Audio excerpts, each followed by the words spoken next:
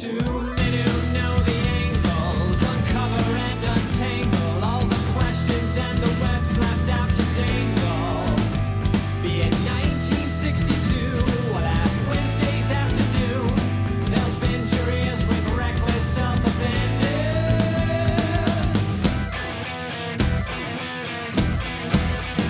The amazing Spider-Talk. The amazing Spider-Talk. Don't swing through the air, sit back and prepare for the amazing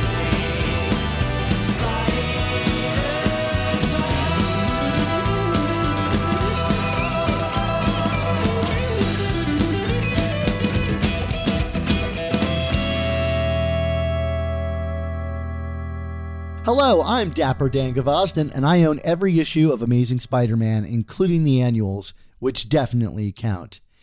Welcome to the Amazing Spider Talk, the show where two fans and collectors uncover the strange, fun, and fascinating history of the Spider-Man comic universe. Thanks for joining us for an extra special episode of the Amazing Spider Talk.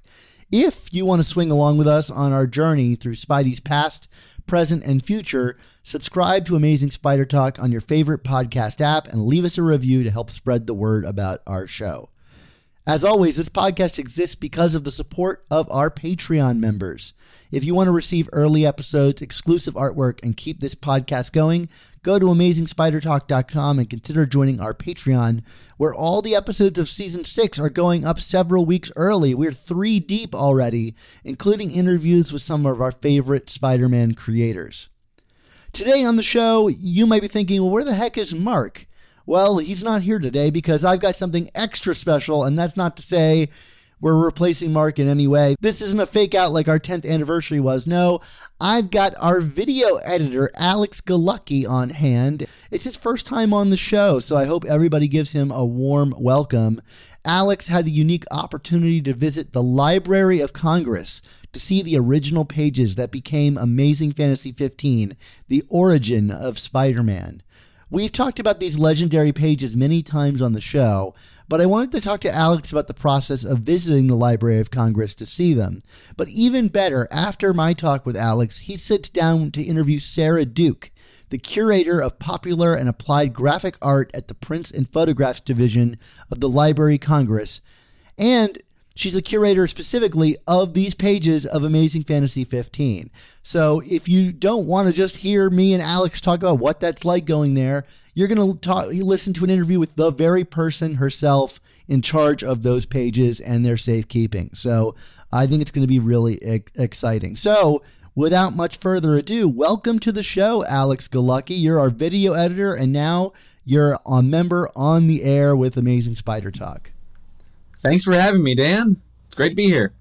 So I'm really eager to hear about this because, you know, I lived near Washington, D.C. for most of my life, but I've not really engaged with the Library of Congress at all. And I know nothing about that process. You know, the only time I've ever really even considered activating it is just to do what you did, is to go see these pages. Like, I'm sure there's a ton of really cool stuff in there. I've always been curious about going to see these pages and never really just found the time to really schedule something that far in advance. Can you tell us a little bit about what this process is like, you know, and what it is specifically, if people don't know, that you went to go see there? Like you, I currently live about an hour and a half away from DC, depending on traffic. Like you, I knew the pages were there, so I figured it was inevitable I'd make a pilgrimage to go see them.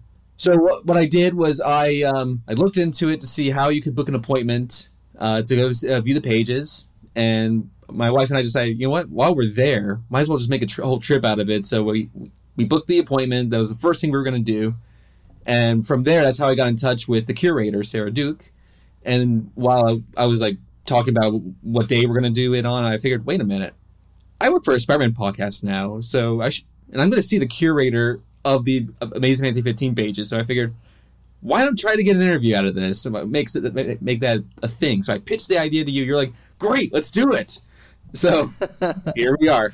I'm not going to say no to an offer like that. I mean, that's very little investment on my part and very big reward, hopefully. You know, an hour and a half's not super far away from DC, so it's not too much of an endeavor. You know, you're going to see these like legendary art pages, how early in advance do they recommend that you book it? And what's the process for booking it like? I mean, do you just go to libraryofcongress.com or .gov or whatever it is and apply it there? Walk us through it. If we're someone like you that is interested in seeing these pages, and I think if you're listening to a Spider-Man podcast, chances are pretty high that you'd want to see these original pages. Yeah, so I'm not entirely sure how far in advance they recommend it, but definitely well in advance if you're going to before you book a trip and everything like that, if you live far away. Just give them plenty of heads up ahead of time. But yes, it is. You can go onto the website. I believe in the prints and photographs division section, there's an Ask a Librarian question you could send an email. It sends an email to them, and then you'll get a response back. Eventually, then from there, whoever you talk to, they'll help solidify what time and day works for you best and give you the time you need to see the pages and be exposed to the history behind it all, because it's not on display anywhere at the moment. Yeah, I mean that's beautiful. One, that you timed it out right, that it's not on display. I saw a couple of the pages at the Mopop Museum as part of that exhibit on superheroes, and it's been touring the country, and I know the pages have been in and out of that exhibit. Cool that you got to see them, all 11 of them, in place. Now, famously, there's not the cover of the comic there. Tell us a little bit about the details about the pages. You're going there to see those 11 pages that make up the Spider-Man section of Amazing Fantasy 15. Does it include the full magazine there? What is the display like? I mean, you're going in, they're handling it with gloves. How much access are you allowed to this kind of thing? So what they do after you sign in, go through security and all that, which that in of itself is a whole production. It's like airport security, essentially. Once that's all done, they take you into this separate room from the prints and photograph section. They lock the doors, and you're in this room that's filled with archives. It's like a mini Area 51, essentially, of prints, all sorts of stuff that I've never seen before. At one area of the room, there's this section of drawers. One by one, laid out all 11 pages on these drawers, and they just came in these giant manila folders. They're all encased in Mylar plastic. Just seeing them being laid out one by one, every page of the Spider-Man story, it was just incredible to see. My jaw dropped almost instantly. I'm like, oh, no way. And they do actually have the other backup pages as well, but I didn't get any pictures of those. Great. Well, hey, you guys heard it here first. Mylar, good enough for the pages of Amazing Fantasy 15. So good enough for your comics at home. Emotional reaction to these pages being laid out. I mean, I remember seeing, it's page 7, I think, where he first puts on the Spider-Man costume after wrestling.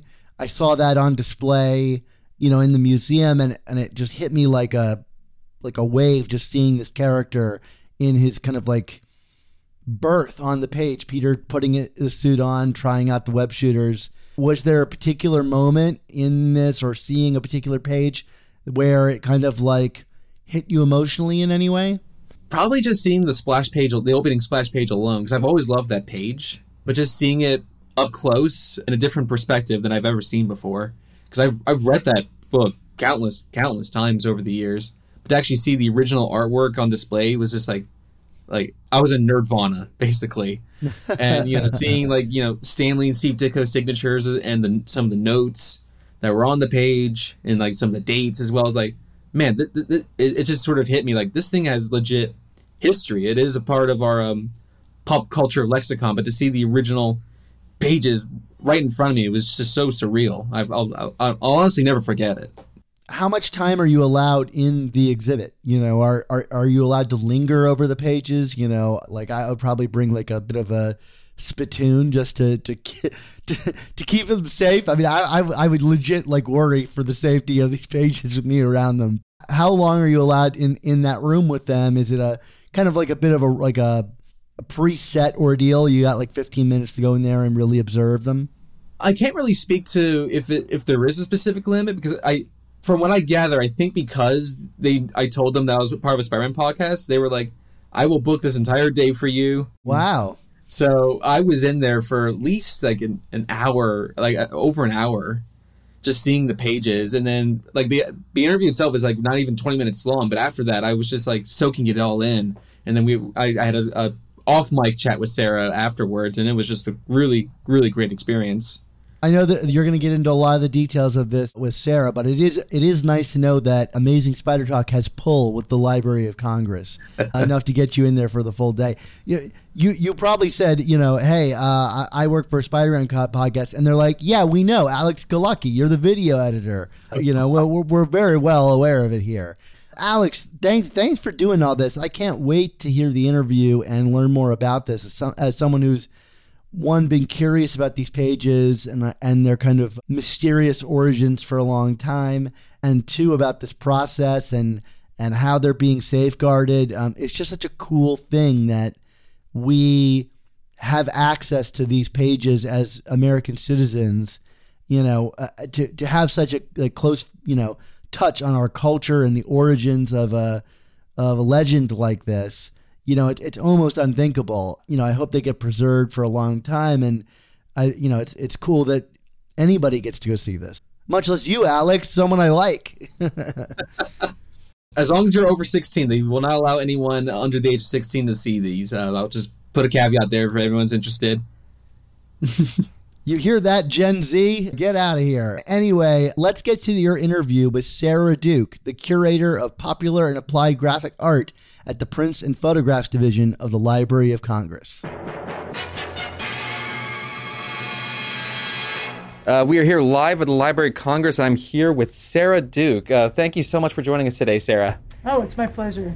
Why don't you tell the listeners at home a little bit about your role as curator and what that all entails? Sure. I'm the curator of popular and applied graphic art here in the Prints and Photographs Division of the Library of Congress.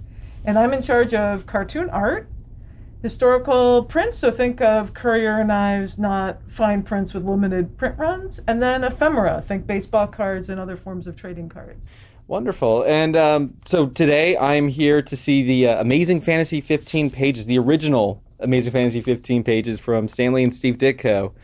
So, Sarah, how did these pages come about? How and when did this happen? So I got an anonymous call in 2008. Did I want the original art for Amazing Fantasy 15? And I could have told you at the time that Action Number 1 was Superman and that Detective 27 was Batman. But I could not have told you in 2008 that Amazing Fantasy 15 was Spider-Man. And we accept a lot of comic book illustration art because we don't have a great collection. The library has a fantastic collection of comic strip art and editorial cartoon art and gag cartoons. But for some reason, we never really collected comic book illustrations en masse before 2001. And so I usually just say yes to cold calls, and then I looked it up and my jaw dropped and I had to put it back up where it belonged.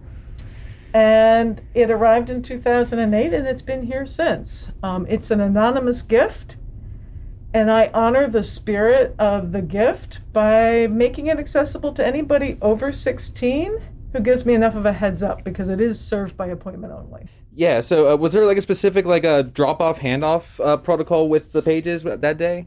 The donor delivered them in person, and That's all I can tell you. Okay, so will this mystery donor ever be revealed at some point? Not by me. Fair enough. With them showing up like that, what kind of things are done to input pages like this into the Library of Congress? Like, how do you certify the authenticity of something like this? We usually take it on faith. When a donor says they have the original art for something, that it's authentic. We do have a research and testing lab that's pretty sophisticated here, and that has been used to authenticate other donations of cartoon art. There's enough clues.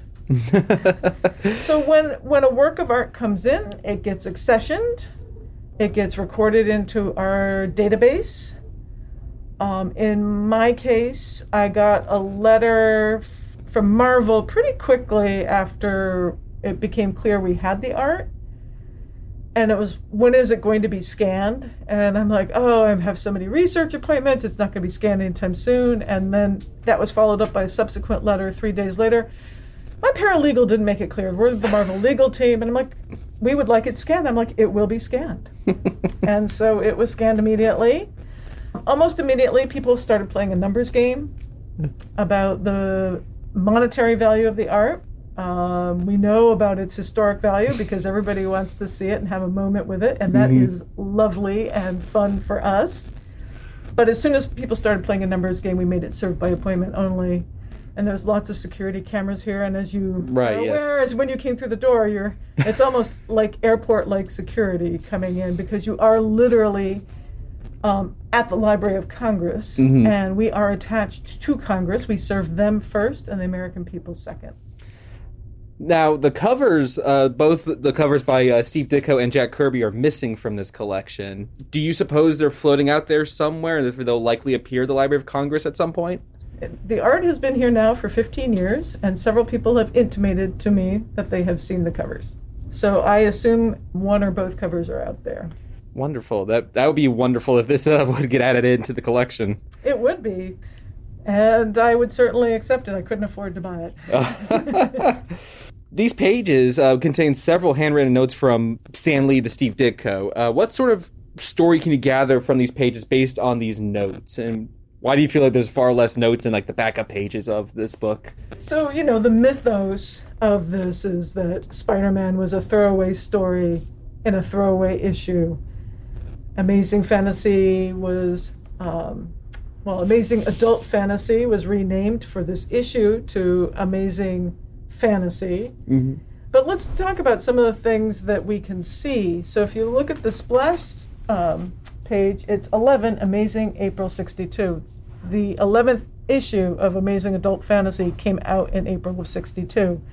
Does this mean that this was intended for the April 62 issue? I have nobody alive that I can ask. But let's surmise that perhaps it was. And why did it get delayed? I've got nobody I can ask. So, it's not a throwaway issue because there are so many inscriptions, and it's clear that Stan Lee wanted a fair amount of control. If you look at the notations under 3 panels on the splash page, the text, the handwriting is very similar to the handwriting in the notations. Did Stan write like where he wanted text to be placed on the splash pages? There is writing underneath some of the other panels, but not a lot.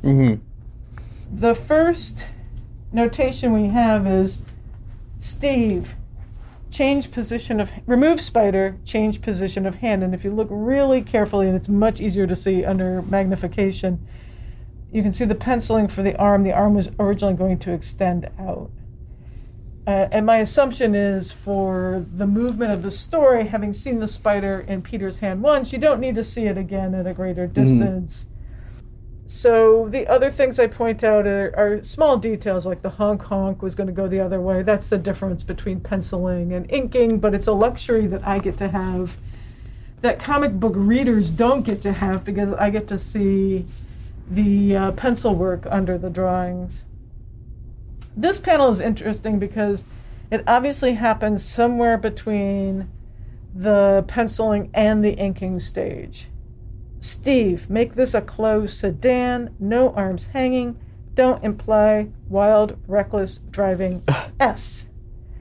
And you can see where the roof support is changing, but I don't see where there was an arm hanging out.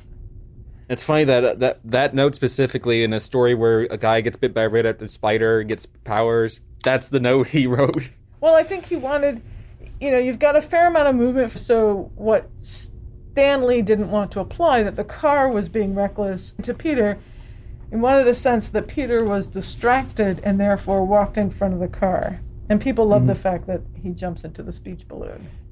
I don't think I've ever noticed that. Wow, I'm just noticing that for the first time. That's insane.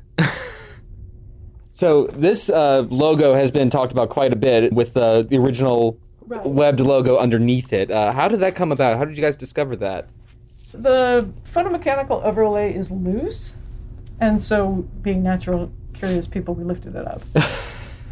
And you can see on the website, because one day one of my colleagues took a handheld photograph of the drawing underneath the logo so that people could see the intricacy of the spider web. And you know, this is better on two counts.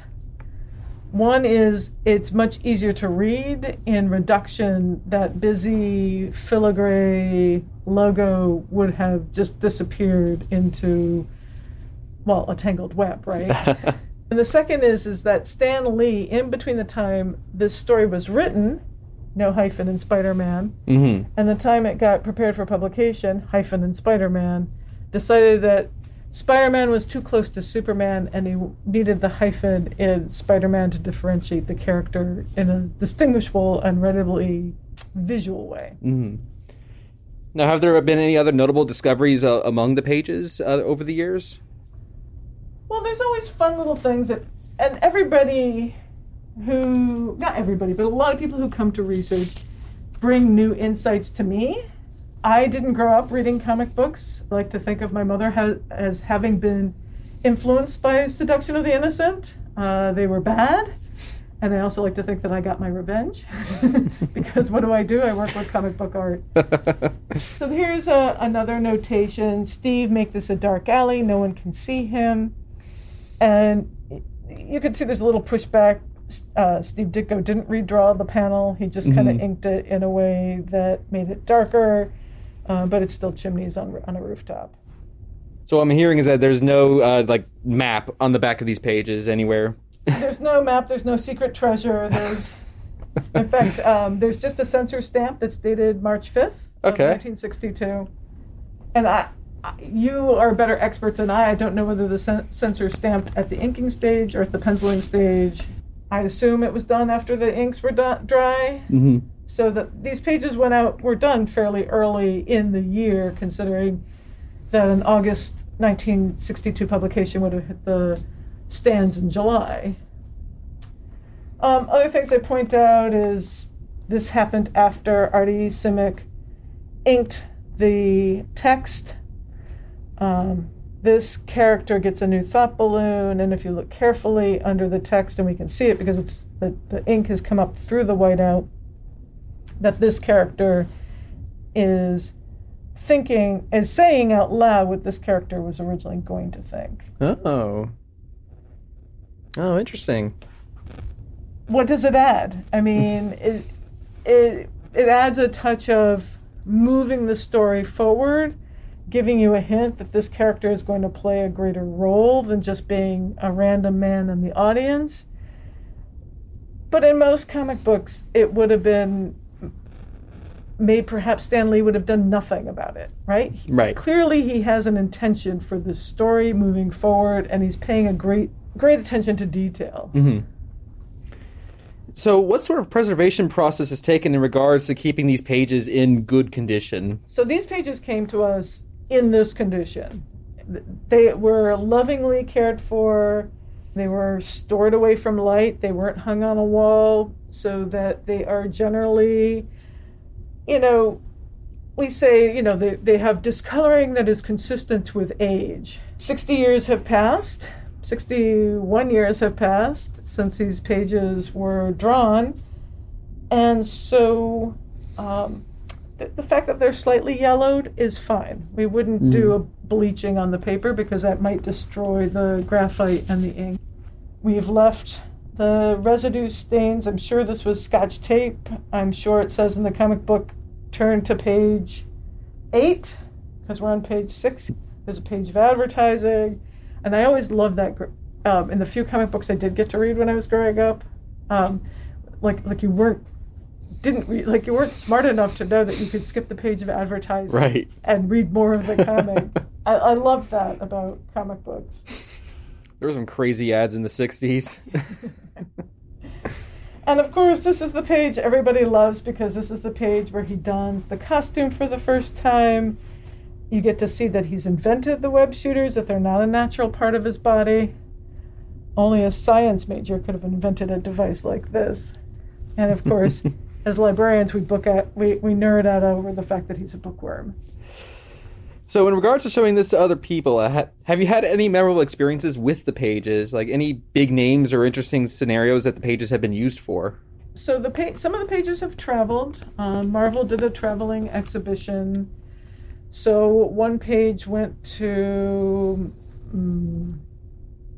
was it Melbourne in Australia? Okay.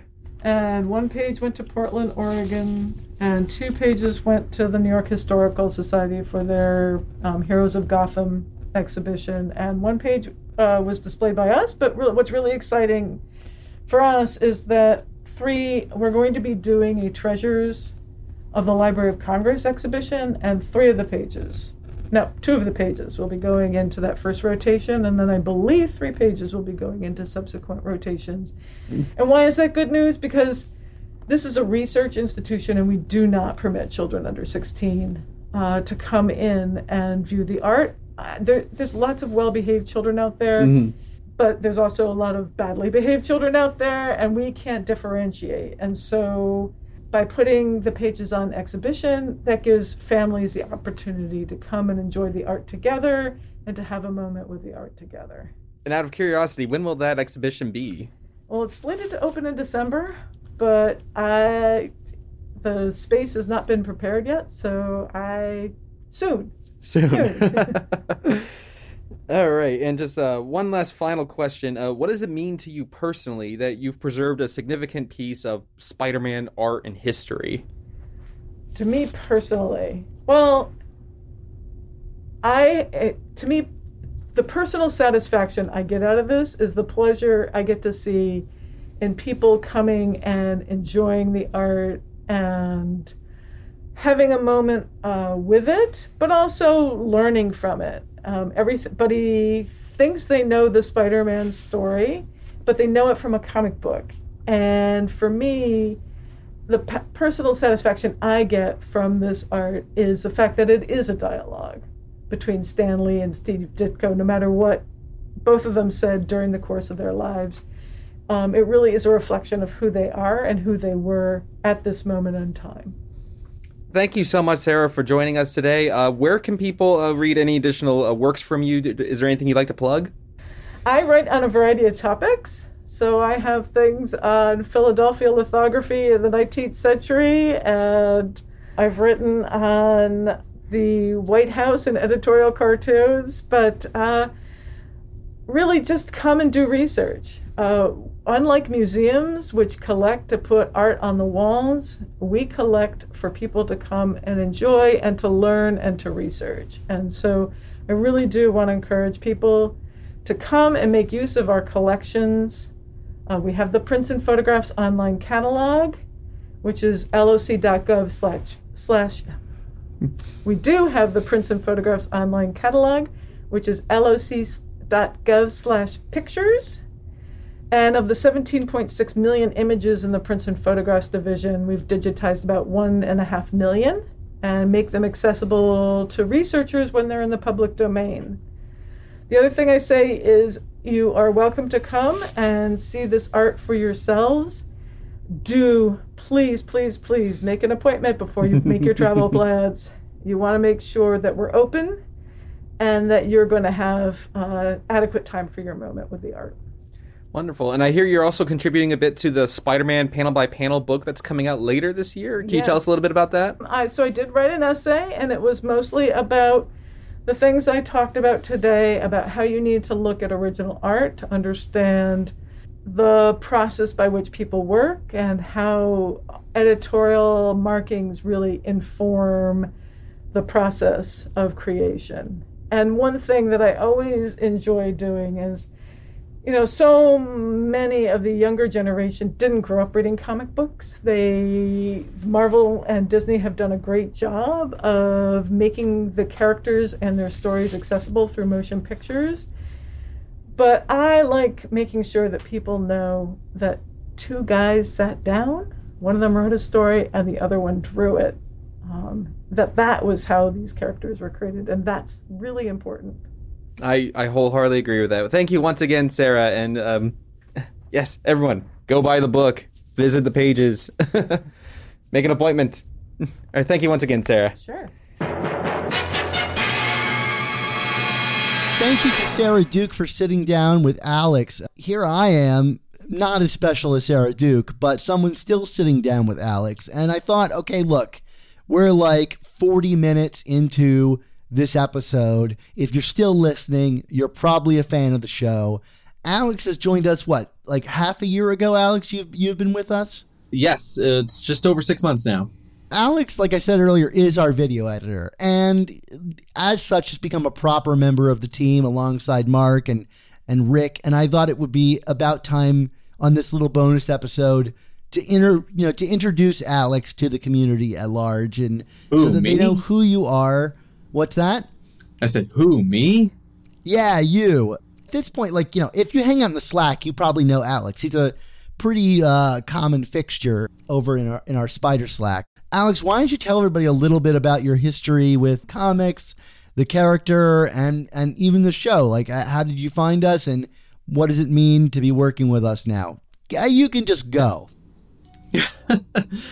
I can't really remember exactly how or when I was exposed to Spider-Man. I mean, I just feel like the character's just always been a part of my life. And it all stems back to my dad, who was a comic collector as a kid. And he amassed like a almost complete collection of Amazing Spider-Man. I say almost because he unfortunately lost his entire collection to a condo fire before I was even born. Oh, it wasn't like he was missing the -1 issue, like not that kind of thing. I think by that point, the -1 issue didn't even exist yet. So. Oh yeah. In my mind, it still doesn't. But please continue. But then by the time I got to 2002. That's when the first Spider-Man movie came out, and then that movie made me a Spidey fan for life. I was hooked. And then from there, my dad took me and my brother to a comic book store for the first time. And as a kid, I didn't seek out any significant books. I just picked out the books that had all the cool covers. With the very first book being a copy of Amazing Spider-Man number 365, the hologram cover. Yeah, that whole era, very very alluring as a 375. Person over here. But then it was by the time for whatever reason, by the time Spider-Man 3 came around, for whatever reason, that movie made me want to actually read and collect every single Spider-Man book ever. I don't know what it was, but there was Spider-Man fever that time, so and it got me. Yeah, there was a lot of hype around that leading into that movie. I think you couldn't help but get caught up in it, even if the movie ultimately disappointed many people. Which is funny because what happened then was my dad went up to his attic, and it turns out after he lost his collection, my uncles were also collectors of Spider-Man comics as well. After my dad lost his collection, one of my uncles gifted him a few books, one of which being a copy of Amazing Spider-Man number 300. So he pulled out the 300 out of the attic and gave it to me. He was like, wait, this is the first Venom. This is like a huge start to my collection. Look at me go. And it was free. I mean, is it the first Venom? That's another controversy, but that's a very cool story. ASM 300, I think, lands in a lot of people's hearts in really special ways. And so you've been collecting ever since. I know you recently picked up Amazing Spider-Man number 2, which was a big part of your collection. Yeah, that's super cool. How close are you now to finishing that collection that you've been chasing? I'm down to 2 more issues 1 and 3. Which are, of course, the 2 issues I would need at this point. And then I got Amazing Fantasy 15, but that's a whole other beast. Plus, I've seen the original pages, so I think I'm good for right now. You've done it. You've gone to the original source. I think, unless we have to steal those from the Library of Congress. That's a plot of a movie somewhere. So, okay, you're collecting this stuff. How did you, not to get too self-interested here, but how did you come upon Amazing Spider Talk? Because now you're working for us as our video editor, and you're doing an amazing job. And I do hope that everybody goes and checks out the work that Alex is doing on our YouTube channel. It is criminally underwatched, I would say, but I'm committed to good quality, and that's why Alex is a part of the team.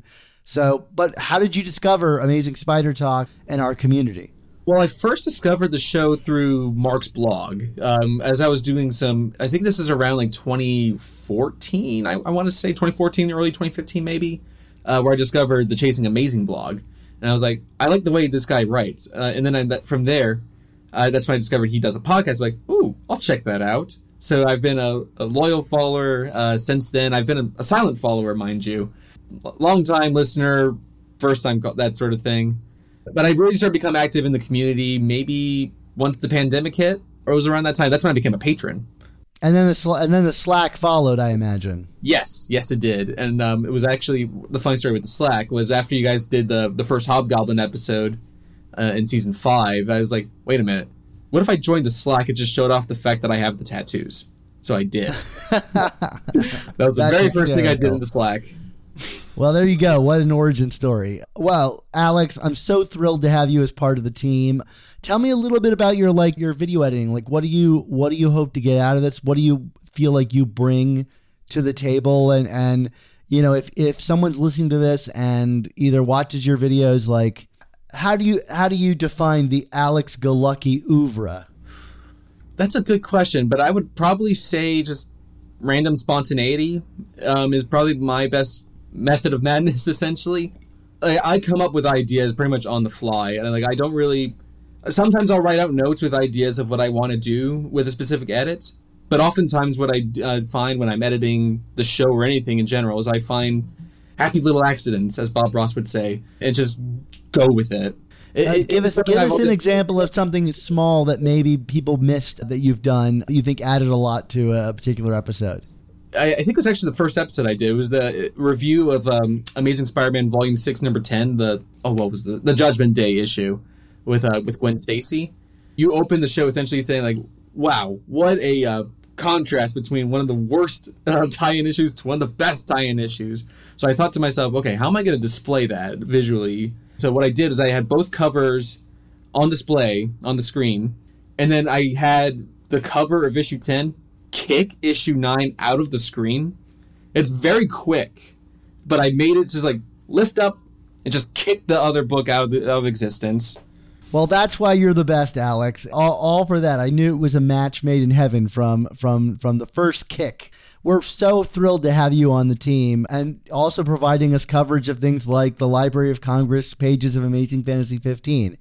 But I think it's time to wrap it up. If people want to kind of follow you independently of what you're doing on Amazing Spider Talk, where could they do that?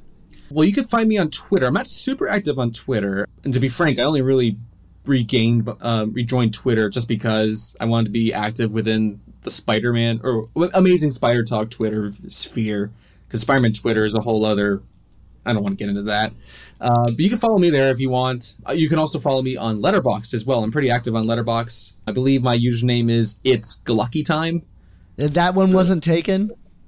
It was not taken. Hard to believe. Well, anyway, thank you, Alex. Follow him on Letterboxd, follow him on Twitter, and find him in the Slack. And also check him out on our YouTube channel where he's producing all of our videos. But it's that time for all good things to come to an end. So we want to say thank you to you, the listeners and viewers, for turning in to this bonus episode of The Amazing Spider Talk. This podcast exists because of listener support on Patreon. For only $3.99 a month, you can help support our show's existence while getting early episodes, including these reviews that we do and the bonus episodes when the comics come out and when we first edit them, exclusive artwork, and a ton of other bonuses. And a thank you to everyone who already supports us and the work that we do. Plus, we want to issue a special thank you and welcome our newest patron, William Heckerman. And I will say, the Patreon is what fuels someone like Alex coming on board our team and doing the video edits month to month. We are definitely not making money off of this. The videos get hundreds of views, but we're committed to creating a great product for all of our listeners and watchers, and bringing on someone like Alex is part of that and what the Patreon allows us to do. So, Alex, if people wanted to listen to some of our oldest episodes, what could they do? Well, to download our earliest episodes, including interviews with legendary creators like JMD, Tom DeFalco, Ron Friends, Mark Bagley, and many more, subscribe to our Amazing Spider Talk Back Issues podcast on Apple Podcasts. This episode was edited by Rick Coast. Our video version of the show is available on YouTube and was edited by my guest, Alex Galucki. Our artwork comes handcrafted by artists Ron Friends, Sal Buscema, Ray Sumser, Josh Sutton, and Nick Cagnetti. Our theme songs were produced by Rylan Bojack, Tony Thaxton, and Spider Madge, and our animated intro was created and performed by Josh Sutton. So, Alex, until we discover a map on the back of the pages of Amazing Fantasy 15 that leads to Steve Ditko's hidden vault, what's our motto? Well, with great podcasts, there must also come the amazing Spider Talk. Don't miss the next installment.